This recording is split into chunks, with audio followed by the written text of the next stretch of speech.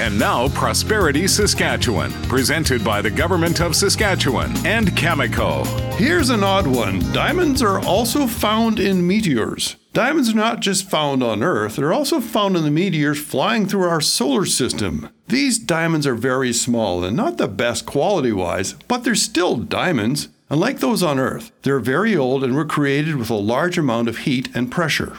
These diamonds are generally small and are believed to have been created in at least two ways. Some are thought to have been created by meteors colliding. These collisions would have been so violent and the shock pressures created so high that enough heat and pressure were created to convert the carbon into diamonds. Others seem to have been created by the explosion of a nearby star as a supernova. Whatever the case, it's easier to get them in Saskatchewan, and ours are a lot larger and clearer. I'm Eric Anderson from SIMSA. Prosperity Saskatchewan, presented by the Government of Saskatchewan and Cameco.